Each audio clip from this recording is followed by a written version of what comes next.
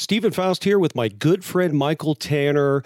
And before we get started in the episode, I just want to encourage you to go to the website adventuresinonlinebusiness.com, subscribe to the podcast, and leave us a shiny 5-star review. Michael and I bring to you each week a different aspect of our online business, the struggles we're facing, and how we are overcoming them. With that, let's get started with today's episode.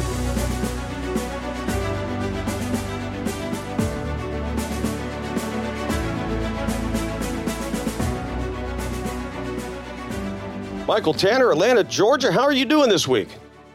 Stephen, man, I'm doing great. Listen, it's September now. The fall temperatures are already starting here in Atlanta. This morning when I got up, it was 55 degrees. It was crispy outside this morning. Right now it's 81 and sunny, but I love the fall weather. What about you there in Phoenix? Well, that is really crisp. We're 108 today. We are 108. We're 108 today, but I think we might be getting close to a break in the weather. Next week, late next week, 8 or 10 days from now, we're going to be under 100 for 2 days in a row. I think we're getting close to the break that will put us closer to fall and getting 100 or less, which would be a good thing to do.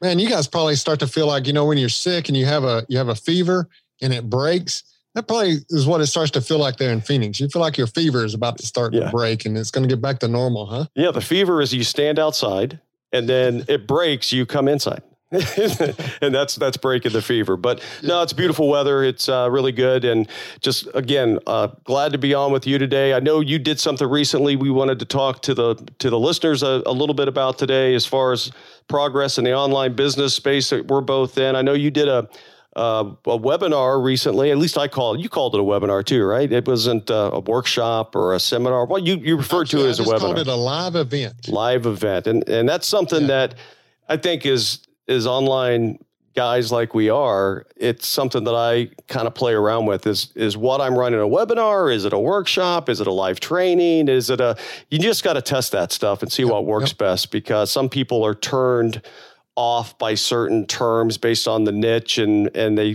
think it's, that's really salesy. It's a webinar. Yeah. They just want me to buy something, which is usually, honestly, that's the case when you have a webinar, right? But I jokingly say, but seriously, we are not nonprofit organizations. That's right. Right. That's exactly right. But no, I know you did this. I'm just excited to hear about it and hear how things went. Well, and first of all, I called it a live event because the way I was hosting this is just like we're hosting right now for recording this podcast. It was just a Zoom call, right? So it wasn't your traditional webinar where it's kind of this one directional communication where, I'm sharing slides and I'm giving you a lecture, and your only way of getting any kind of input into it is like with a chat window or a question window or something like that. So I wanted to kind of cast this thing as this is truly a live event, right? You're on Zoom, and if you choose, your video can be on, your audio can be on.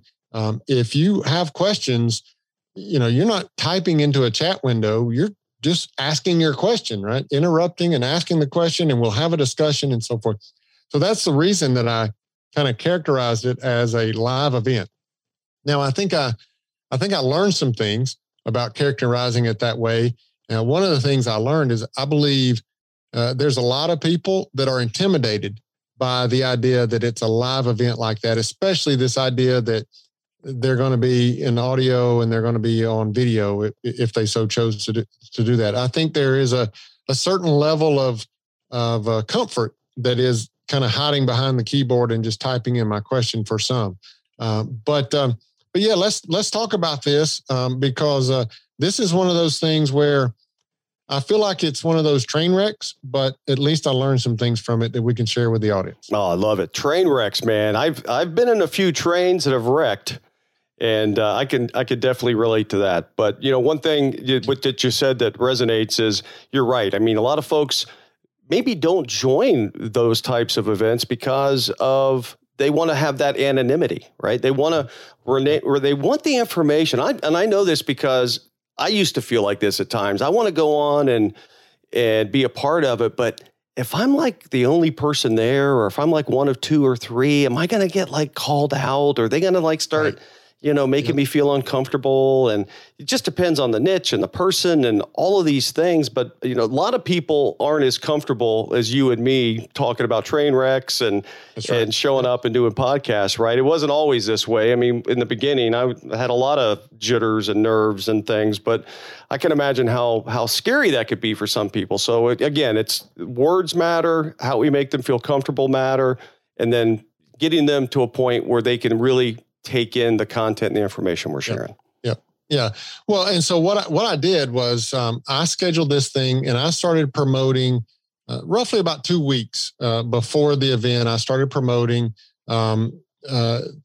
just on my social media, to my email list, and so forth.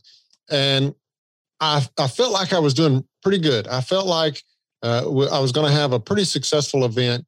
Besides me, besides you, and our good friend Heather, I had 18 other people that signed up for the webinar that day. Unfortunately, you and Heather are the only 2 people that showed up. So that's why when I say this was a bit of a train wreck, you guys were the only ones there and you were there supporting me more than you were there for the content, obviously. But yeah, of those 18 other people, even with my email sequences leading up to the live event, to the time of the event, they got an email the day before, they got an email an hour before, and then they got another email at the time of the event. Even with all those efforts, I didn't get anybody to show up live, but I am pretty confident that at least some of the people watched the recording, because after the fact, I'd recorded it. I'll go back and tell how I did that, but I recorded it. And then I sent it back out to everyone that had registered, because I'd promised to do that, right? When you registered, you noticed that it was a live event, but if you couldn't attend live, then you would get the recording. And so I sent that out, and I'm pretty confident I had some number of people watch the recording, because just today I had a person reach out to me to inquire about individual coaching. And I'm pretty sure that was a result of maybe watching some of that content. But yeah, that's the train wreck part of this. Even though I had 18 people sign up, I got lots of emails leading up to it. I didn't convince anybody to show up live. I think a lesson there is, even if people don't show up live, and I've done a number of webinars that no one showed up, and it can, it's that immediate kind of, oh man, that kind of sucks. But the thing that I like, and what you did is you said, no one showed up, but I'm still doing this because I have a replay here. I'm sending out a replay. Right. So I'm going to go through the training. It's kind of like last season in football and COVID, when all of these NFL teams played in empty stadiums, right? I mean, it's hard to get as energized and excited and maybe dial it up to that next level when the stands are completely empty, but you can still play the game and still be successful. And people are going to watch that on TV, and they're still going to enjoy it, right? So the thing is don't be discouraged, at least from my point of view. Don't be too discouraged that no one shows up. That's another problem, challenge that you have to work through and overcome over time. But the fact that you had 18 people register, and you've told me this, so I'll just put it right back on you. If you had 18 people in your office where you're recording this right now, you wouldn't be able to turn around in there. Right. That's right. So that's important. You push through it. You got the material out there. You put it out there. People will have the opportunity to view it, and then from that, it sounds like you've already got a lead that could potentially turn into a client at some level. Yeah. So we got on the Zoom call that day, and as I said, you and Heather showed up, and we chit chatted for a few minutes, and I don't remember how long we waited. 15 minutes or so. We waited on someone to show up, and they didn't. And so I remember, saying to you guys, hey, I'm not going to force you to listen to this stuff. You guys can go on about your business. I'll give you 45 minutes of your life back, kind of thing. And then I just went about just recording the content on my own, right? For a few reasons, right? First of all, I'd promised that I would do that, right? For those 18 people that signed up, I'd promised in the landing page that there'll be a recording. And if you can't be there live, then you'll get the recording. So I'd made that promise, and I was certainly going to follow through with that. But then also, I also needed the reps in teaching and going through the content as well, right? So if for no other reason, I had practiced it and I'd kind of run through it already a few times. But if for no other reason, I just needed additional reps in teaching that content. And you're right. Now I have a recorded version of that I can do anything I want with it. I could make it a kind of an evergreen video presentation of that if I wanted to.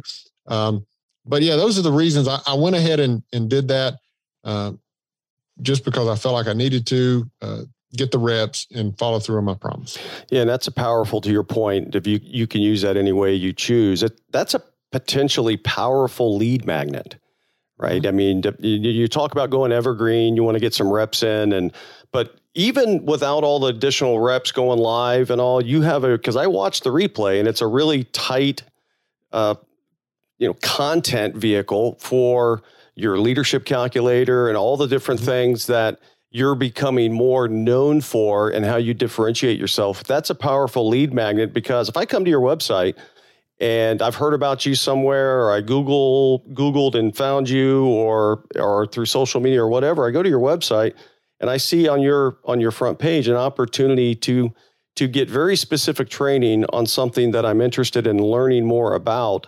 I can watch a 45, because I recall it's 45 minutes long, a 45-minute training that is top shelf content that really can solve the person's specific problems, depending on what that is. So that's a very powerful lead magnet. I think it's something that you can prominently, offer on your main page. You could even charge for that at some point if you want to. Just because you start something as a lead magnet doesn't mean it needs to stay a lead magnet forever. You can stop it and start bundling it as a bonus, right? A bonus for something. And the sky's the limit. The opportunities to leverage that one piece of content in so many different ways, be it free or paid or bonuses or however in perpetuity. That's a great thing about that training and that content. And it didn't require anybody to show up to get it to be that way. So there's still a lot of wins that came out of that. Yeah, no, I totally agree with that. I mean, the primary purpose of that, doing that even as a live event was lead generation, right? Getting those 18 people on my email list, which that was obviously a success. In the middle of that live event, I also then gave a pitch for the Leadership Accelerator, which is a 30-day online course, right? And so even in the recording, that pitch is still there.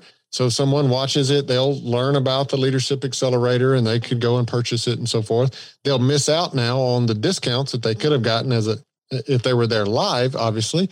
But the value that it provides, even though now it's recorded, is still the same.